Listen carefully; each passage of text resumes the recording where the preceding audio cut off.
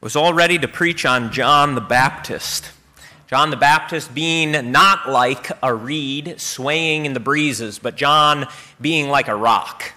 And like St. Paul, who was also like a rock, and like Jesus himself, who was not swayed by the voices of public opinion, but who knew his mission and who carried it out.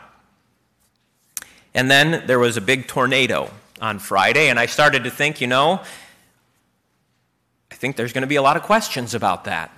I think we should hear something from God's Word about suffering, and I started to wonder maybe we should change the readings, maybe we need to go off script. But the more I thought about it, the more I thought actually John is kind of perfect for us.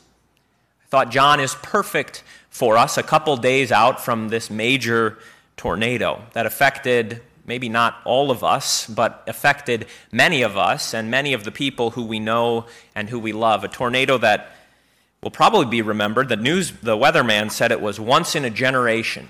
And I know, weathermen say those kinds of things all the time, but he was right, Big, huge tornado. Questions about suffering come up, and I think that you'll find that John is a perfect example for us, for we sit very much like John. John the Baptist, who Jesus described as the greatest among those born of women. No one born among women is greater than John.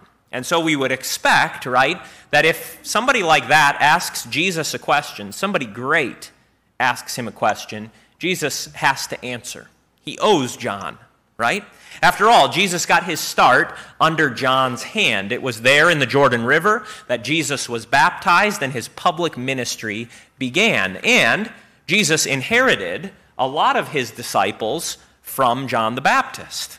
It was John the Baptist who suffered all kinds of things. Remember what he was eating out in the wilderness? Bugs, wild honey, not exactly the diet that any one of us wants to sign up for. And John went to great lengths. He suffered much for the kingdom of Christ. He wore camel's skin. He did crazy things. He was a wild man. So if he has a question for Jesus, Jesus is going to have to pay attention. If anyone can get Jesus to do what he wants, surely it's John. After all, among those born of women, no one is greater than John. Jesus owes him, right? Jesus has to answer his question. And not just does he have to answer John's question, but surely he has to do the stuff that John wants him to do. Or maybe not, though. John comes to Jesus with a question this morning, and it's a question in a different way that most of us are wrestling with today, too. You hear again John's question. This is what he said. John, who heard in prison, he's in prison, suffering, about the deeds of Christ, asked this, "Are you the one who is to come, or should we look for another?" Seems that John was kind of disappointed in what he saw in Jesus. Seems that John was maybe disappointed about his own circumstances, that life wasn't panning out the way that he thought it would. He had made all those great sacrifices for Christ, after all, right? He had given his whole life to this mission in the wilderness, and what did he have to show for it? Imprisonment, more suffering. What happened, Jesus? We thought you were the Messiah. What happened, Jesus? We thought when you came, the kingdom of God was coming and everything was going to be put to rights. All the bad people would be put down and all the poor people would be lifted up like John the Baptist. But here he sits in prison wondering if he should have hoped in someone else. This is a question that comes out of suffering, isn't it? Is this really what it is all about? Did we put our hope in the right one? Is this really, this world that we live in, is the kingdom of God really advancing in this world? Or maybe we got it all terribly, tragically wrong because there's a lot of suffering right now. Where's Jesus in the midst of all that? What happened to his kingdom? Why did this stuff happen? Why was it allowed? Why did these tornadoes rip through neighborhoods and rip down houses? What happened? Did it all get out of control? Should we have put our hope in someone else? Can you hear John asking that? Now, I kind of doubt that John is just asking that because he's a little uncomfortable in prison. I mean, we know about John, right? He was the kind of guy who could live off of locusts and wild honey. So I doubt that John is just upset that he's having a bad day. It's not just, oh, my bones are aching. This is a deeper kind of question. This is a deeper kind of disappointment. This is a deeper kind of question. Is this world, is this mission that you're on, Jesus, is it really the answer that we've all been waiting for? Or did you fail? Are you not actually following through with what you should be doing? Sufferings that we experience and living in a world that is full of suffering puts that question in our mind, doesn't it? Especially when we go through something big like a tornado or multiple tornadoes, however many there were, ripping through our communities. It makes us wonder where God's hand is at work in all of this. Why does he allow these things to happen? Why does he rule his world in this way? Is he really in charge, or should we have hoped for someone else, something else? Maybe we shouldn't have even hoped for anything at all, right?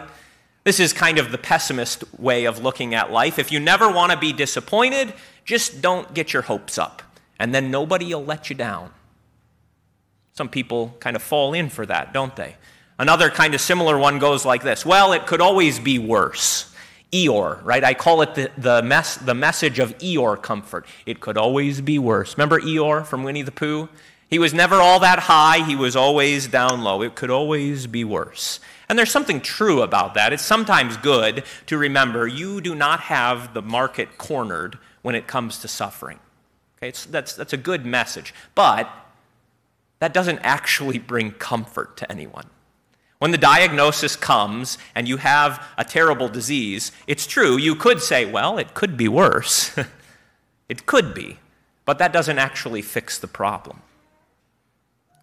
So many people just say, don't hope for anything. You won't be disappointed. Don't get your dreams up too high. Don't put the kingdom of Christ too high, and then you'll never have to be all that disappointed.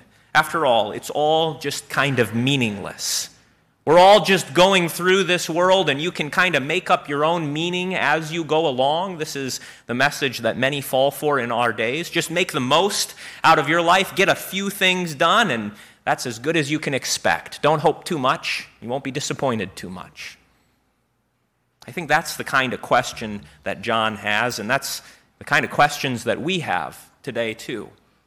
Should we really have put all of our hope in Christ, or are we expecting too much from him? Look how Jesus answers John. Look how Jesus answers you this morning.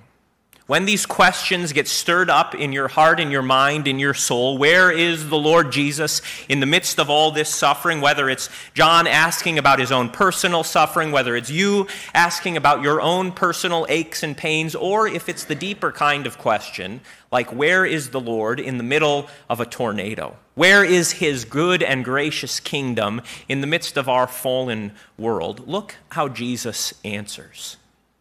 First of all, notice he doesn't explain away John's suffering. He doesn't say, well, John, you're just not thinking about it right. It's not that bad, after all. You've got a roof over your head, and, remember, you used to be eating locusts. Now at least you're getting bread. It might be moldy, but it's bread and water. You're getting 3 square meals a day, John. Just change the way you're thinking about things. Just be a little more positive. John, he doesn't explain John's suffering away, does he?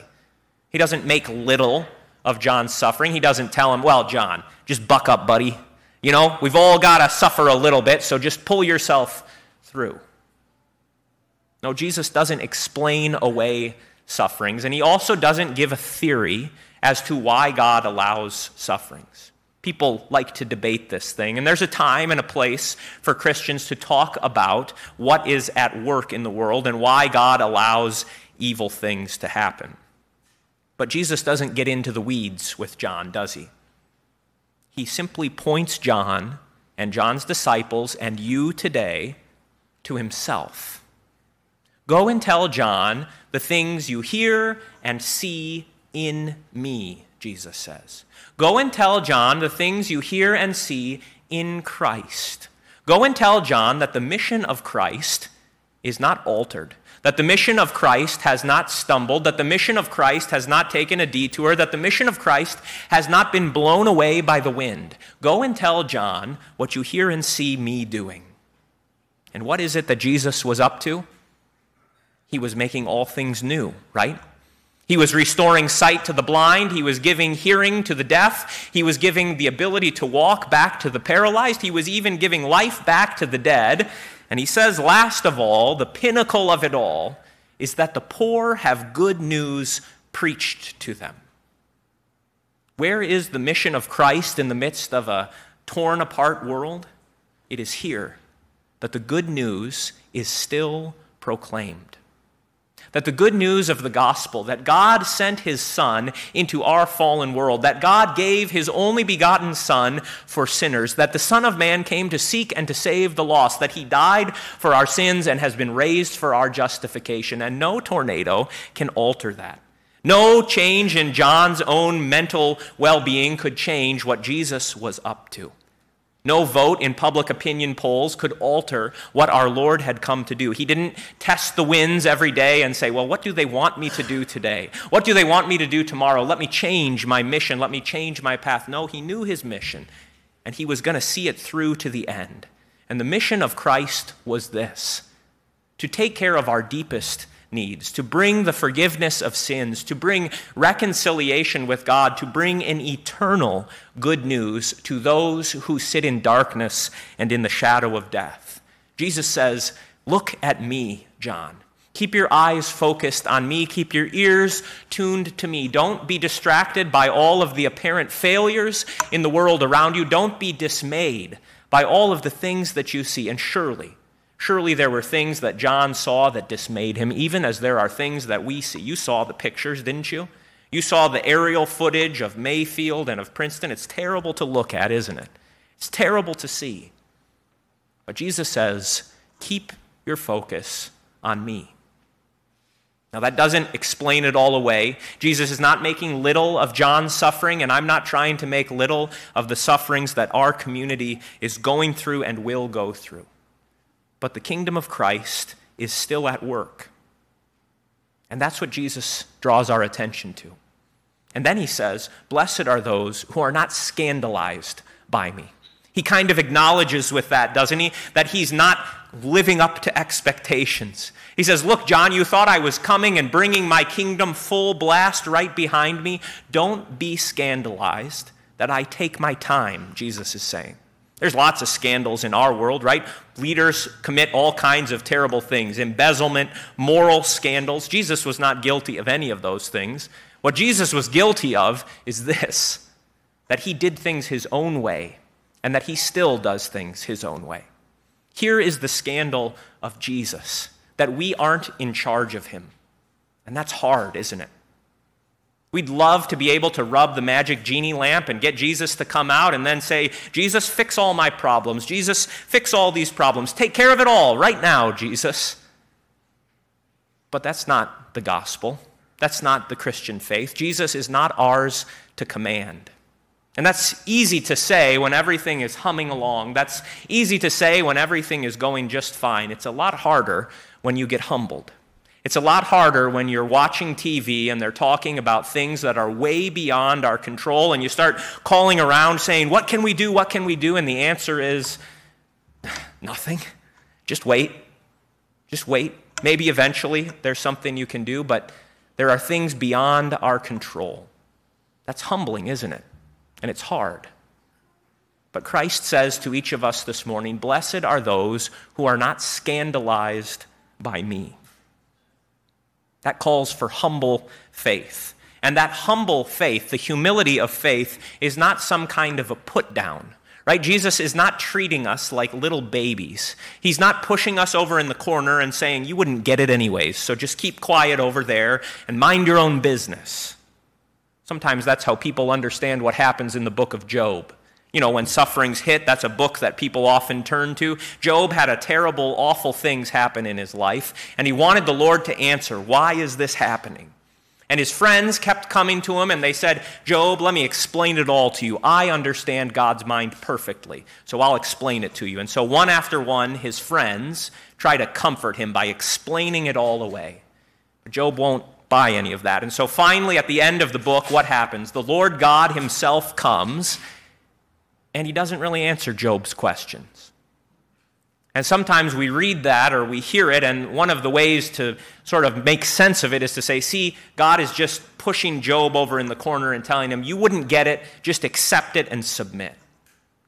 But that's not what the Lord is doing with Job. That's not what Jesus is doing with John, and that's not what God's word does for us today. The Lord does not push us aside and say, just accept it, just get used to it. You wouldn't understand it anyways. When the Lord came to Job and spoke to him, he was certainly showing Job that he was greater than Job. But there he was, right? There was the Lord, the God Almighty, the God of heaven and earth, coming to little old Job. And there's Jesus going to little old John the Baptist, who even though Jesus says he's the greatest in the kingdom of heaven, well, in the great scheme of things, if God hadn't chosen John, he could have sent someone else. This is a hard thing for us, right? We want to think that we're important, that we're special, and yet sometimes we have to remember just how small we are. And yet, though we are small, the Lord takes heed of us. He notices us. He cares about us. Blessed are those who are not scandalized by me, Jesus says, who has come to save the lost. The Lord still makes himself available to you. His kingdom is still at work in our world. The gospel is still proclaimed in your ears and in the ears of any who will hear. Where is Jesus in the midst of all of this? Well, look at what he has promised to do. Look at what he continues to do, to make his word heard in your ears this morning, to give his body and his blood to you this morning. Does that explain it all away? Certainly not. But he's present with us. He abides with us with his grace and his mercy. And really, that's what we need. Job didn't need a theory that explained all things. He didn't need more words. He needed the Lord God there with him. And that's exactly what God gave him. Not an answer to all of his questions, but the Lord's presence. And that's what we have today as well. That's what we have every moment of our lives, the Lord with us. That humble faith like John the Baptist, like Job before, and that the Spirit is working in you today, that humble faith can rejoice, even in the midst of great sorrows, for the deeds of Christ still go on among us. And what's so great about that is it frees us from having to have the theory that understands everything. Job couldn't make sense of his world until the Lord came to him, right? Job couldn't go on with his life until the Lord came and spoke with him. And if we get wrapped up in all of these questions, should we have looked for someone else, we run the same danger of being lost in words. The Lord comes to us today, speaks with us this morning, gives us his body and his blood to remind us that he is with us always and to free us from having to become masters of it all. What happens then is that you are freed up from answering those big questions to simply serving in this world, to looking at what your neighbors need, to looking at what your fellow members in the church need, and to be able to say, hey, I can help. There will be lots of opportunity for that. There already has been, and there certainly will be in the days that are ahead. So let's keep our eyes on Jesus. When these questions trouble you, as surely they do, remember how he spoke to John. Remember how he pointed John to himself and how John found freedom in that. And perhaps then we can even make sense of how it is that we can rejoice in our sufferings. To Christ be the glory now and always. Amen.